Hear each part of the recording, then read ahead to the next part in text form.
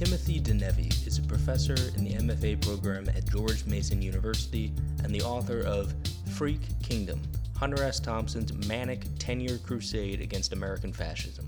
This is Timothy Denevi. I'm Duncan Gammy. You're listening to Dunk Tank. All right, I'm here with Timothy Denevi. Thank you very much for joining me. Thanks for having me. So you've written a couple books, Hyper, as well as this more recent book, Freak Kingdom, Hunter S. Thompson's Manic 10-Year Crusade Against American Fascism. There have been a lot of books about this guy, understandably. He's a fascinating character. This book in particular concentrates on what may be the most prolific and, from a literary standpoint, consequential period of his life, from 63 to 74. Why did you want to write this book?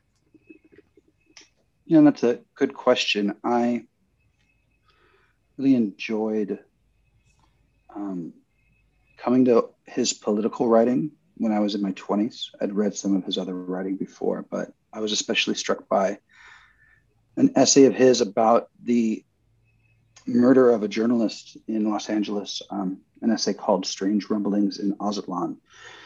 And, you know, I feel that even though he portrays himself as kind of a caricature on the page, even though he creates a persona who's the Hunter Thompson in the moment, going through these different interactions, I began to see with that essay for the first time, and this was again, 2 decades ago when I was reading him, I began to see that he was such a serious and gritty journalist, who was a professional and had worked in that field and learned its ins and outs. And so often I see writers who arrive at, so often I see today writers who kind of begin in his more personal style. Yes. But I began to understand that he had written articles according to style sheets. He had played the game and done what was asked of him, the who, what, when, where, why journalism, before he eventually began to branch out and experiment with his own style. And that was fascinating to me. So then by the mid 2010s, I had been doing my own creative writing and political essays that in which I tried to blend personal and more hybrid forms, taking more from the tradition of the essay. And it felt to me as if his perspective had remained as relevant as ever. And it was a nice way to look at how I was trying to understand the political reality of 2015, 2016, 2017. And so that's when I wrote, 2017 was when I wrote much of the book. And, I was really, I was heartened to see how serious, when I went to go do the research, how serious a thinker, not just about journalistic issues, but about issues of how a democracy works and how it begins to fail and what we can do to hold power accountable, how important those issues were to him.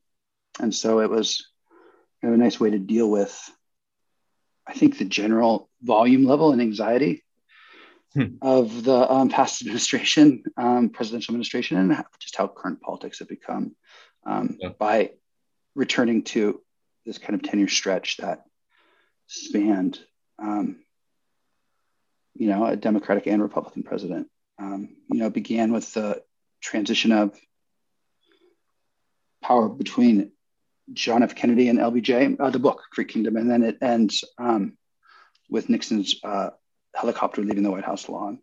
And so I'd never really thought of it before as being so demarcated by presidential administrations, because we kind of forget that a new administration comes into being when there's an assassination like Kennedy's, but or that a new one comes into being. They're both unnatural successions. One is Johnson's taking over for Kennedy after the murder, and one is Nixon leaving and Gerald Ford taking over after resignation. So that's such a strange time in American history, I think, where the natural transfer of power, which we pay more attention to now after the events of the last 2 years, were upended in such a kind of traumatic way. Right. Yeah. And one of the things when you talk about him being relevant for today that I thought was so interesting, kind of near the start of this time period is the Hell's Angels rather book that he produced. And one of the things that he said about the Hell's Angels was that you had these, in his words, kind of like prototypical fascist types, where these guys are going around the country on motorcycles. They're angry at and kind of rebelling against society in a way. They're outcasts, and that rebellion manifests itself in sometimes poisonous ways. And they are the people who are most affected by this transition to a high-tech economy and being put out of work, but also the least equipped to understand it. And so they're kind of raging. Um, do you think on any level that part of the reason he understood these people so well is because he identified with them on some level? I mean, he was, after all, sort of an angry guy, sort of rebelling against society, sort of an outcast. I'd answer that. That's a very good question. I'd answer it in two ways. The first would be that Thompson always felt like an outsider in Louisville, Kentucky. He had been, he'd gotten in trouble at the end of his senior year of high school, and the boys that he was with at the time, their parents were really powerful figures in Louisville. The families are still powerful today in Louisville, just financially and politically. And they got off, they didn't have to go in front of a judge. They got everything swept away. And Thompson didn't have those connections. And he had to go to jail for 30 days. He missed his high school graduation. And he was humiliated. And he saw as a very young man, what power allows people to get away with in different ways and different levels. And so I think when it comes to how the Hells Angels felt outside of the game, which is what he writes about, I think he was writing about that with some experience. I would say, though, he was equipped to understand it too. There was always something intuitive about him when it came to the larger reason for why something's happening and understanding it. And of course, he could shut off his own self-awareness when it benefited him, but he kind of did understand why it was happening. And one of the reasons he left Louisville was because he just didn't feel that he could continue to get a fair shake there. And that's why he was so savage in his depiction of Louisville when he wrote about the town in the Kentucky Derby is decadent and depraved when he returned in 1970. It was when Nixon was bombing Cambodia in 1970.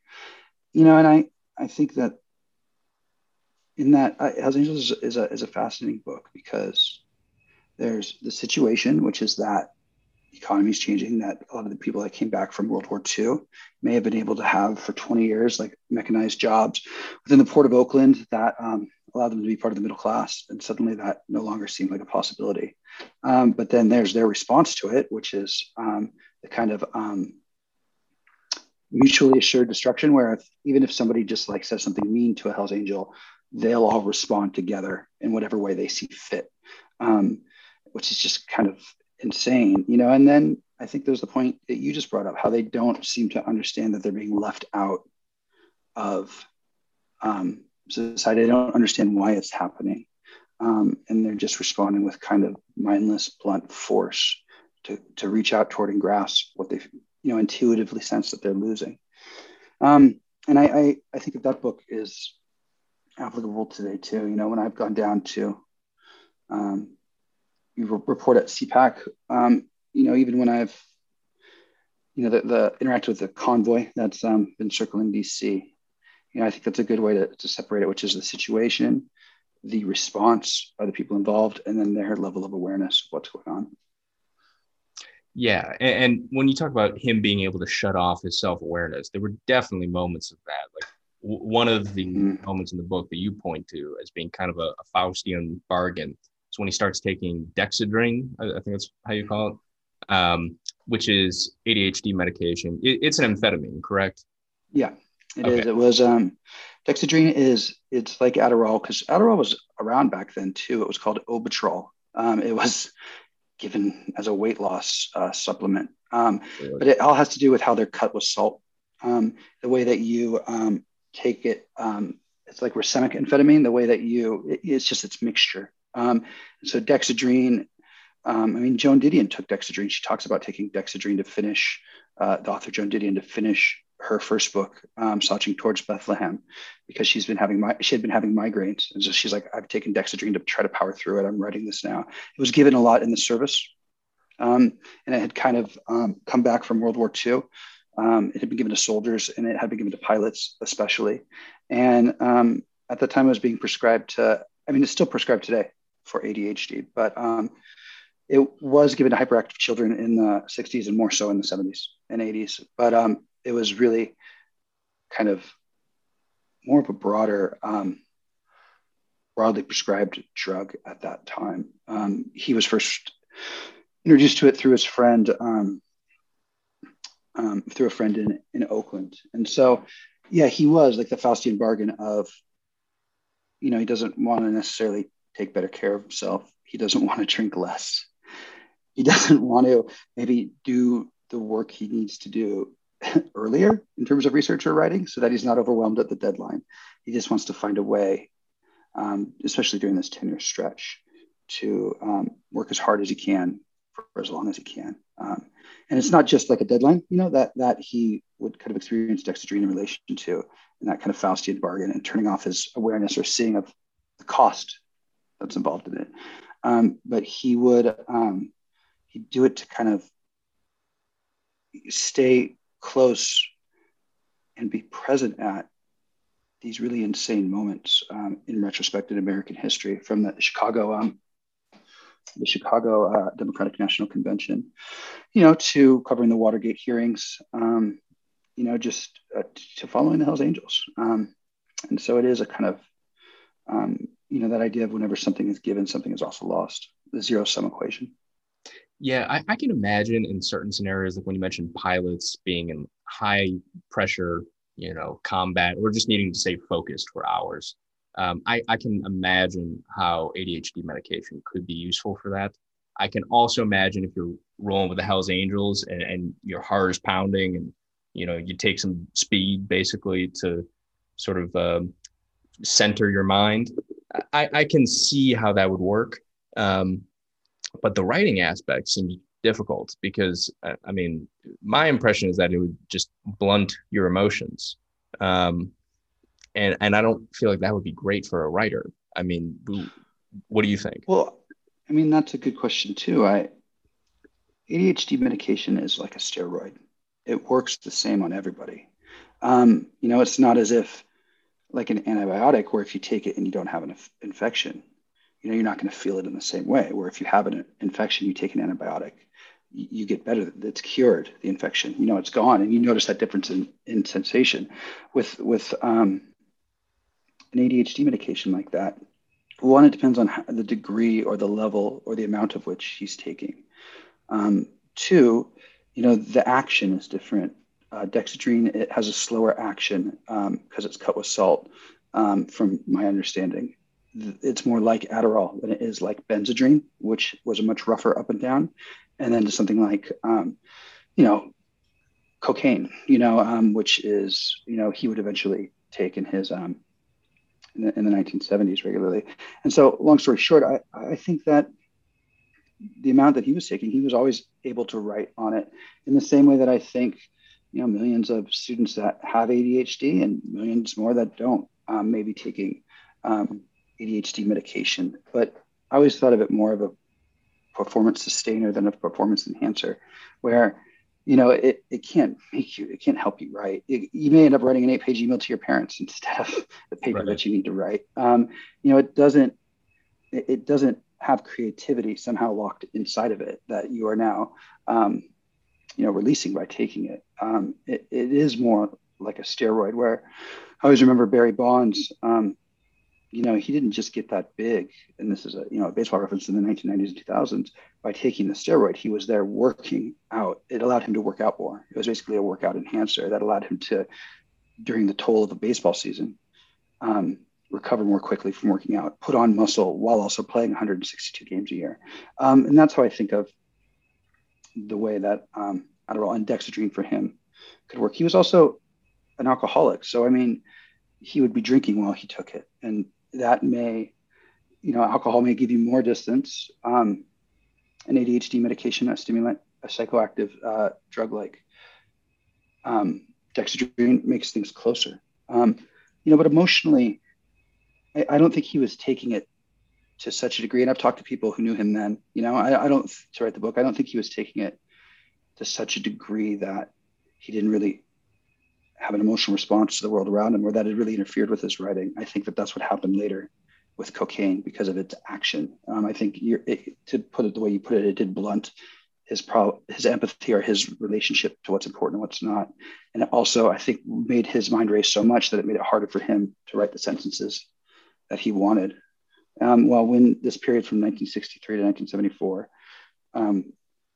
drinking whiskey or beer or whatever he was always kind of going back and forth between the more distant state and the really attuned state. And he was writing a lot, and he had deadlines too, which were helpful to him to get him to produce more.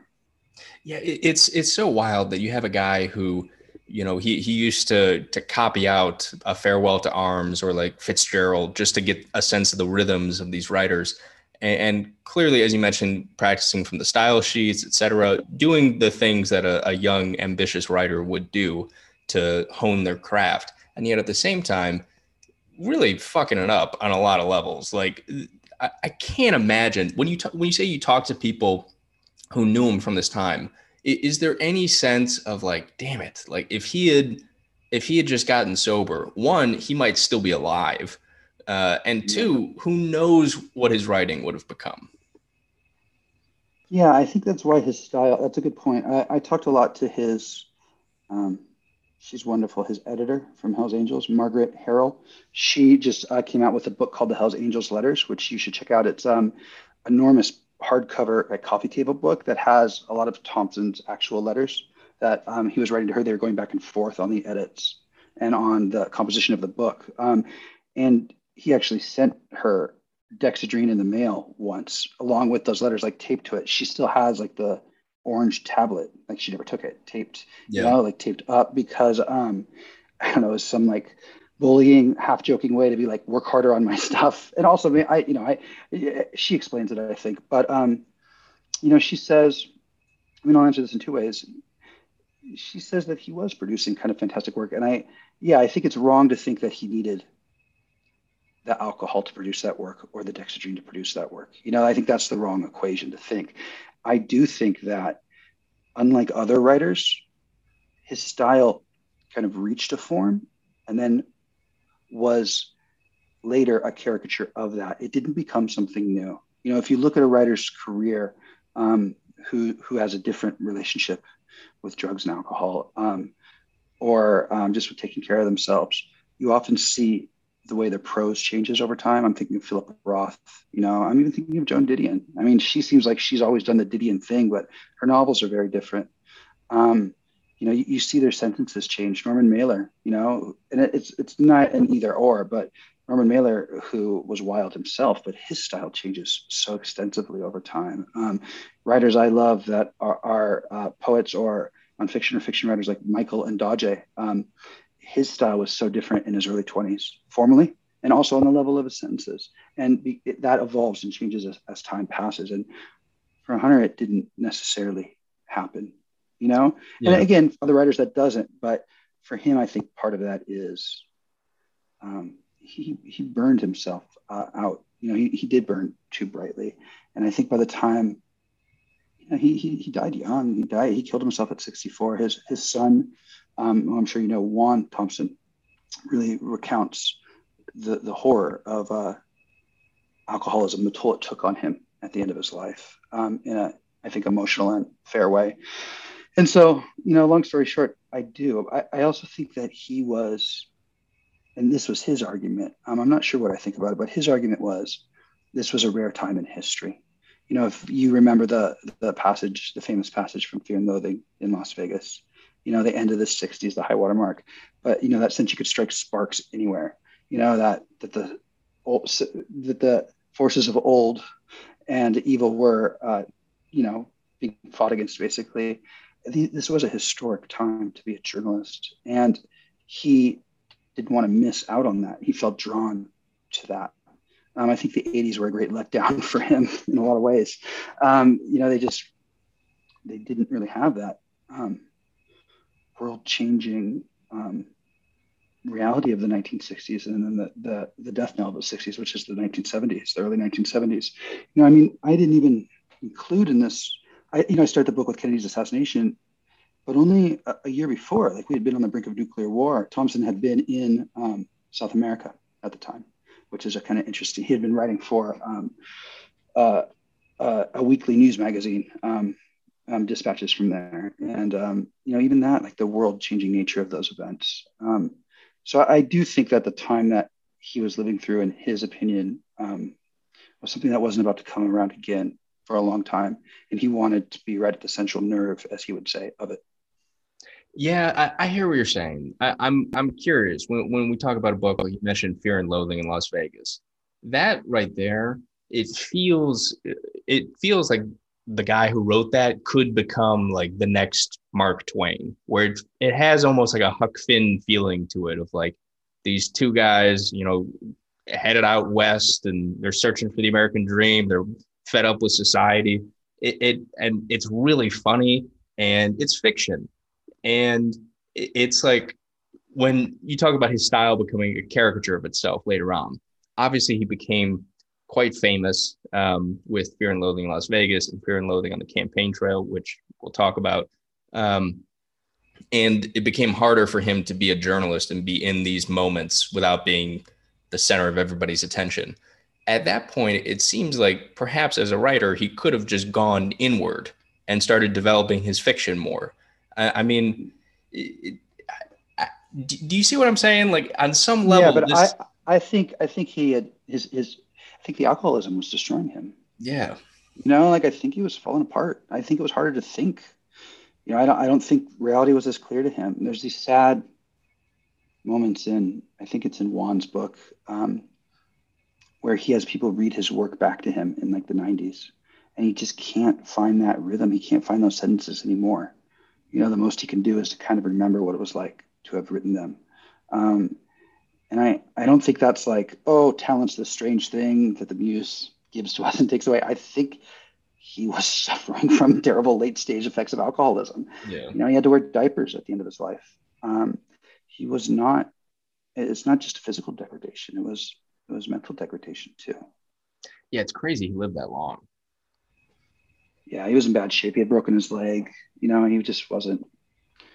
It's not as if drinking and writing is a new equation. But I do think, and explored this a lot in Hyper, my first book, that we do have these myths that we need to kind of break down, either myths about medication or about mental illness, or about creativity, or about behavior and this like society in which we live, that reinforce the way we look at people's relationships to medication, to drugs, to creativity, and to and to their own bodies, so that we're kind of always needing to be on the lookout, that we're not simply phoning in our definition of what health is and what healthy is. Like that. It could be so easy to just be like, oh, but he was a great writer, so that's what it took, was to drink. And that's not true, and that completely diminishes what his experience was and what the experience of the people who loved him and were around him had to go through. Oh, totally. And one of the other things that's sort of interesting about Thompson's personality from this book is you have these moments, like when he goes to the Democratic National Convention, sees all these people get their head beaten in, when he runs for sheriff of Austin on the Freak Power ticket, and it's close, but he loses. And in these moments, he seems really disappointed and disillusioned, which is interesting to me because I talked to like Bill Ayers on this podcast at one point, and he said, he was horrified by what happened at the convention, but he was not surprised or disillusioned by it. He sort of expected that. It feels almost like Hunter was kind of like an idealist wrapped in a cynic's clothing. Where do you I think that think comes that's a good from? point. I think that he had a sort of romantic sense of power being held accountable. And I would say that's interesting, like an idealist wrapped in an aesthetics clothing. I think both factors were always at play. Here's one aspect of Hunter Thompson's personality I've talked about with people that knew him, and I found intriguing, was that he was pretty much wrong about everything, and he was really good at it. The only thing he was ever right about was Nixon. Besides that, he thought, and what's more is he writes about that. So he writes about disappointment and disillusionment. He arrives at the cynical perspective after hoping, after believing that something might go a different way. In the 60s were that kind of battering ram of disillusionment breaking through, with Robert Kennedy's death. Like he had written to the Kennedy campaign, Bobby Kennedy's 1968 presidential campaign, a month before Kennedy was killed, offering to help as a speechwriter, saying that that's my skill. I'd love to help in any way I can. Like he was an idealist like that. He was an idealist politically. I think it changed later in the 70s with his disappointment with Jimmy Carter, and then with the 80s, and it's just kind of emptiness. But he believed that change could happen within the system. He didn't have to burn the system down to make things better. He believed that the democratic mechanisms that existed at the time could be molded and used for justice, to hold people accountable, to improve the lives of people. And he was constantly being disappointed by the failures of the system, and also by kind of that other larger force that, is one of destruction or undoing. Just that it takes a whole lifetime to arrive where Bobby Kennedy did, at the perspective of really trying to work within the system. I think his beliefs are similar to Thompson's, to try to make things better. And in 1 minute, just a schizophrenic assassin can take all that away. It's so much easier to undo it, than to build it up. And I was always fascinated. And again, that gets to your earlier question of where the story came from, the dynamic between Hunter Thompson and Oscar Zeta Acosta, who would kind of be caricatured in Fear and Loathing, but who was a fascinating civil rights attorney, but who really believed you had to blow the system up. He was really willing. He was willing to do it, and he was doomed in that sense too. And so their struggles over, their arguments over whether to work within the system, whether to be idealistic, or whether you've arrived at such a point as the system, it's time to start blowing up government buildings. I found fascinating. And I think that tension, maybe in those 10 years, is most acute for Thompson, that tension between the idealist and the cynic. Yeah, and you say how after Nixon left and into the late 70s and 80s, he sort of, I don't know if sputtered out is the right term, but it feels like as a writer, maybe partly as a person, the center of gravity sort of went out of balance. Why do you think that is? Like, was Nixon this force he needed to sort of rejigger himself? That's a good question. I think we're back at that issue of how much of it was physical for Thompson. He was doing cocaine. Right. He had been an alcoholic by then for 30 years. He'd been drinking every day since he was 16 years old, basically, in different degrees. And is that true and like known that he was drinking every day, all day, basically since? But it was a beer. I'm sure there were times when he was in the Army, when he had responsibilities when he was younger. But by the time he was 24, 25, even when he had a small child, he still had that schedule of writing at night. And so his day was set up that he'd wake up at 1 p.m., 2 p.m., 3 p.m., 4 p.m., and he would just have a cocktail. And so he wasn't drunk. I mean, this is the sense I get, is that Joe Rogan read a list of Hunter Thompson's diet that E. Jean Carroll, who's a great writer, published in her biography of him in the early 90s. Maybe that's where he arrived by 1992, but I don't think that's what he was doing in his 20s. But he'd wake up and he'd have a beer. He was an alcoholic. He was dependent on it. I don't think he'd feel well until he started to have that beer. And I don't think he was raging drunk then, but as the day progressed and the day went on, he would, drink more. And so that is known. I mean, his first wife, Sandy, says, he had a drink every day, basically, since he was 15. and that by the time he was in his early 20s and a professional and could kind of make his own schedule, he was drinking from when he woke up to when he went to bed, but in this kind of paced out way. And so Thompson was always really disdainful of people like within the Ken Kesey camp that would be so out of control, drunk or on drugs, like on hallucinogens. Thompson was always sure especially during these years, that if something went down, he was still on his toes. So he wasn't like blacked out drunk. He wasn't out of control in that sense. And again, that's that mixture of dexedrine too, which made him more alert, and so he could have a few beers, have beers for 12 hours, have 14 beers over 14 hours. I don't know, but like he could do that and still function. And he found it really distasteful when people were just like zombies or conked out, because I think part of his idealism too is he believed it's the writer's job to be, on the lookout and recording and ready for the world around them and its experiences, to turn those experiences in the world into story or into narrative. Yeah, and I just gotta say, you mentioned Rogan in there, and obviously you went on the guy's show, and I saw your Slate article about your appearance on it, and so sort of in preparation for this, I watched it, and I have to say, you were a little hard on yourself in that article, man. Like it was a good fucking podcast. Like I enjoyed it. It was entertaining. It's a good subject. You had things to say. Like, what was that experience like? That's a good question. I like writing because writing allows you to control the pace of the reader's experience. And so that's how I like to communicate with readers.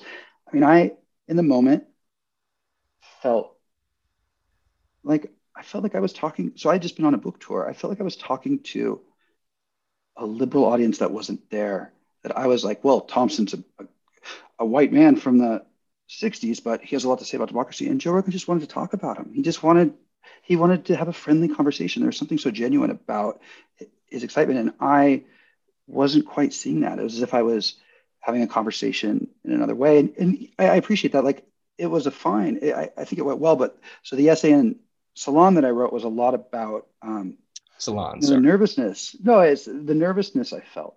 I just was, and how things speed up. And that's for me how ADHD tends to work, being overwhelmed in that sense. And and then there's also just like, I got anybody that goes on there gets death threats for whatever I'm sure they said or they're doing, but, like the exposed to a troll community afterwards. But I do think too, part of what strikes me now about listening to that interview from 2019 is how focused I was on Donald Trump and bringing everything back to Donald Trump, as if and it had a set of talking points. And I only bring that up to say that it's amazing how much that politics in our world was dominated even only 3 years ago by a singular figure. And so going on Rogan's show, and I had done a lot of publicity for the book, on a book tour, but I guess I regretted not going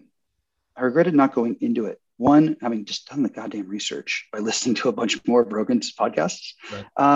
And two, I wish I would have taken him at face value in front of me more, instead of imagining there's such a big audience out there, or, talking the way I talked on my book tour, when I'm at a university, with members of the gender studies department and with my English department colleagues, and we're just talking about different issues. And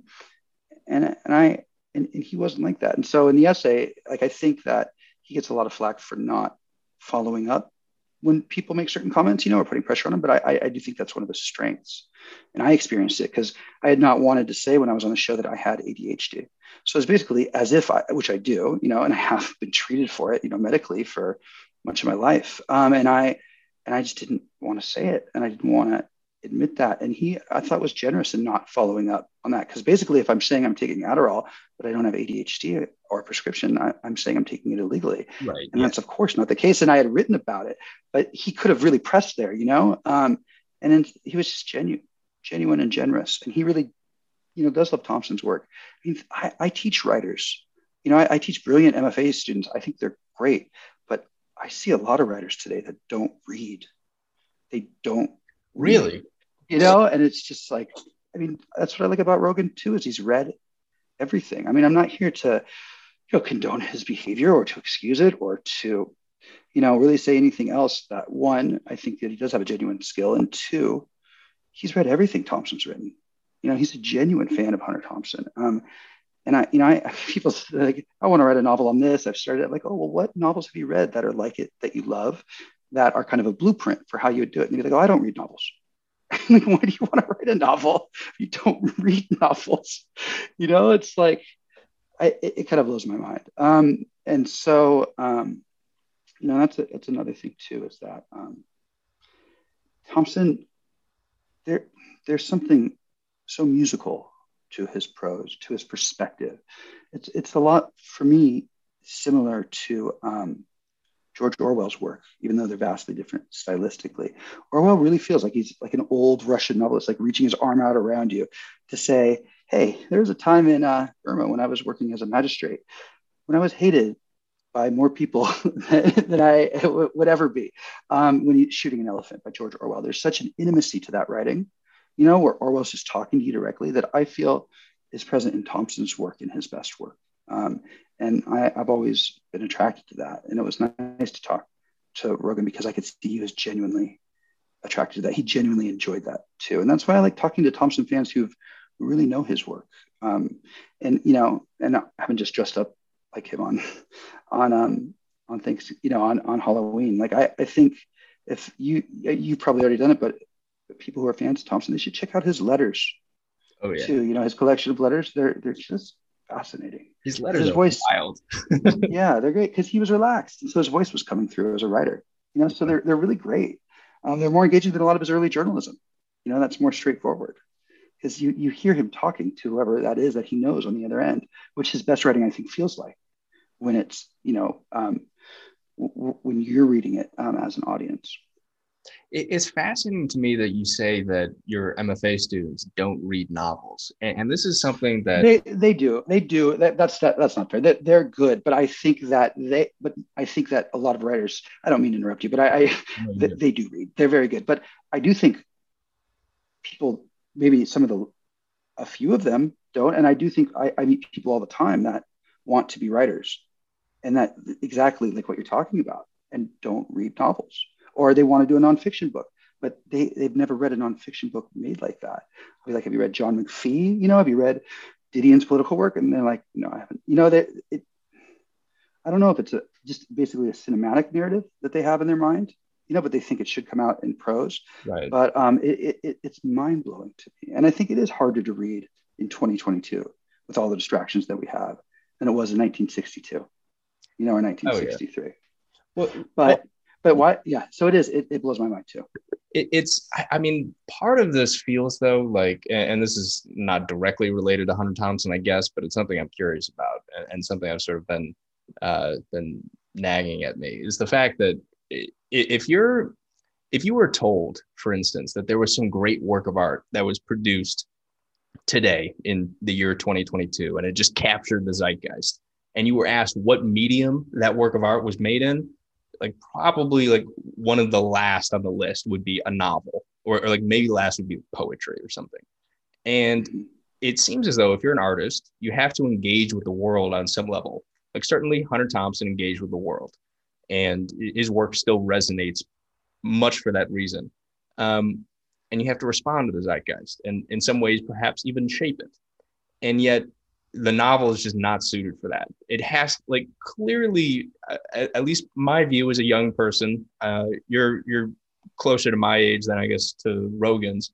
So I imagine you feel on some level that perhaps the novel, the future of it has to involve technology on some level. Is this? Well, that's funny. I think that the book, I'll answer that in a few ways. I think that the book is a technology that lasts. And so I remember talking to James Salter, who's a novelist, a friend of Thompson's that lived in Aspen, in like 2015, 2014. And he was like, he had a lot of great writers that he was with, and he knew, and he had gone to Hollywood to be a screenwriter and had made a lot of money writing scripts that were bought but didn't get made into movies. He made Downhill Racer, which was a famous movie in the 1960s, but a lot of them were just bought for a lot of money, but nobody ever saw them. And he said it can't just be in magazines, and it can't just be bought. It has to be in books. There's something about books, and again, this is the past, but that are on a shelf that people will discover and find. And writing is a technology too, where you can communicate to people that are long since dead, but suddenly see their perspective, see their arguments, hear their stories. I think that books will continue to last. I think books will continue to be important, not just because there'll be a nuclear war and they'll be the only thing left, but I do think that there'll always be a medium that we're comfortable engaging.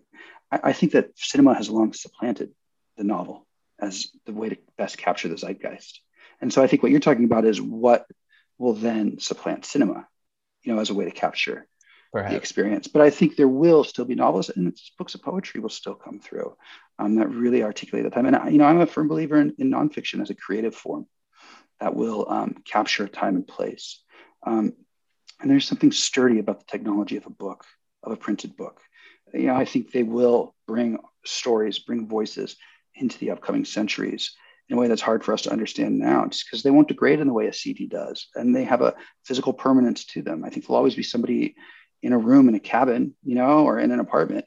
And they may be reading on an e-reader, they may be connecting to the internet with their mind, but there'll also be that space for the kind of analog experience of flipping pages.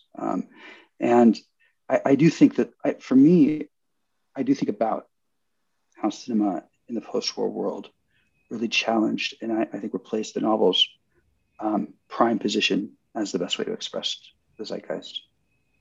Yeah, I hear what you're saying. Although at the same time, writing is a technology, yes, but it's been around for, I guess, tens of thousands of years, whereas the novel itself has only been around for almost like a little bit over 400 years, I think. And that was, but epic poetry you're right, but epic poetry. I read the Aeneid today. I read it in Latin. I was a Latin classics minor, which nobody is, I think, anymore. But I read it in Latin, and I love Catullus's poetry about being pissed off at his lover, at his lover's lovers, in Rome in the first century. I think there's such a real human emotion to that. And you're right, we're talking about the novel as a form. But I think that, the form of the Iliad, I think the form of Seneca's letters, the form of, Shea Shonagon's pillow book, those are still deeply human expressions that the novel that writing carried forward, the form of the book carried forward, elegantly into this moment. And I have no idea how it's going to go, but I think that there's something about the use of the language as a technology that captures what has happened, that is so essential, that actually gives the book as a form a leg up on some of these other technologies and collaborative modes of expression too. Or a book is a collaboration when it finally gets published, in 2022. But I think, and it's a collaboration in that. Think of all the monks in medieval castles that had to be transcribing before the printing press these works from the classics on. So I think, I grew up in San Jose. I grew up in Silicon Valley. I don't know how or in what manner change will come, but I think there'll always be a place for recording this world in language, in writing. Or at least I like to hope so. I agree with that. I'm just curious, when you mentioned the printing press, we do all now technically have a printing press in our pocket. So you would think there'd be new forms. You'd think there would be, Yeah, well, new forms, what do you mean? New forms of like the novel is a new form, or new forms like a VR movie? No, not a VR movie. Actually, if you got 60 seconds at the end of this call, I'd love to tell you about something I'm working on right now. Okay. But we're almost at 45 minutes here. So I just want to round this off with something about Hunter Thompson.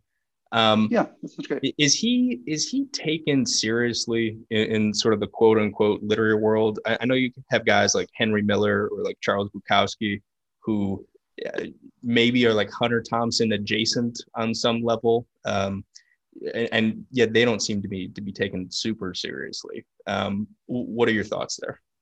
Yeah, I think that he is. I mean, I think I was obviously writing with a bit of a chip on my shoulder because of the caricatured nature of Thompson over the last 20 years. I do think he is taken seriously within nonfiction, especially within the field of new journalism.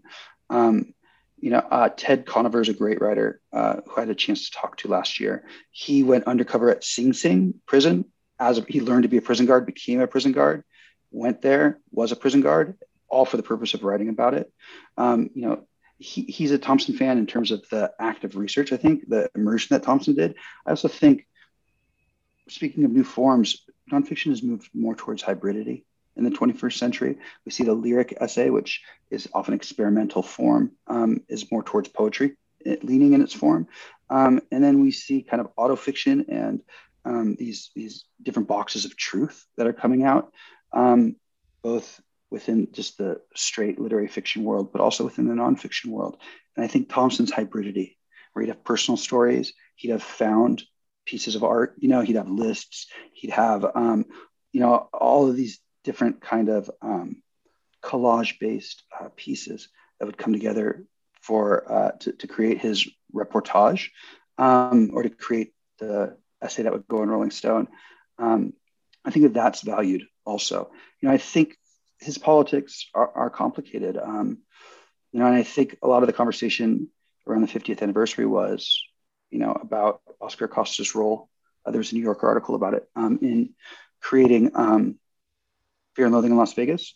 And I think that's fair. Philip Rodriguez, about Oscar Acosta. Philip Rodriguez is a great filmmaker in LA, and he's featured in that article in the New Yorker. He's talking about how Acosta deserves more credit. So I think there's a reevaluation of maybe some of his work in that sense, but it was still, in terms of its subject matter, holding the most powerful people accountable, and in terms of its form, how he put these essays together, how he used personal narrative versus more observed narrative, versus analysis. I think it's regarded as literary. Excellent. On that note, the book is Freak Kingdom, Hunter S. Thompson's Manic 10-Year Crusade Against American Fascism. Timothy, thank you very much for your time. Thank you, Duncan. It's been really nice to talk with you. Thank you to Timothy Denevi, and thanks for listening to Dunk Tank. I'm Duncan Gammy. See you next time.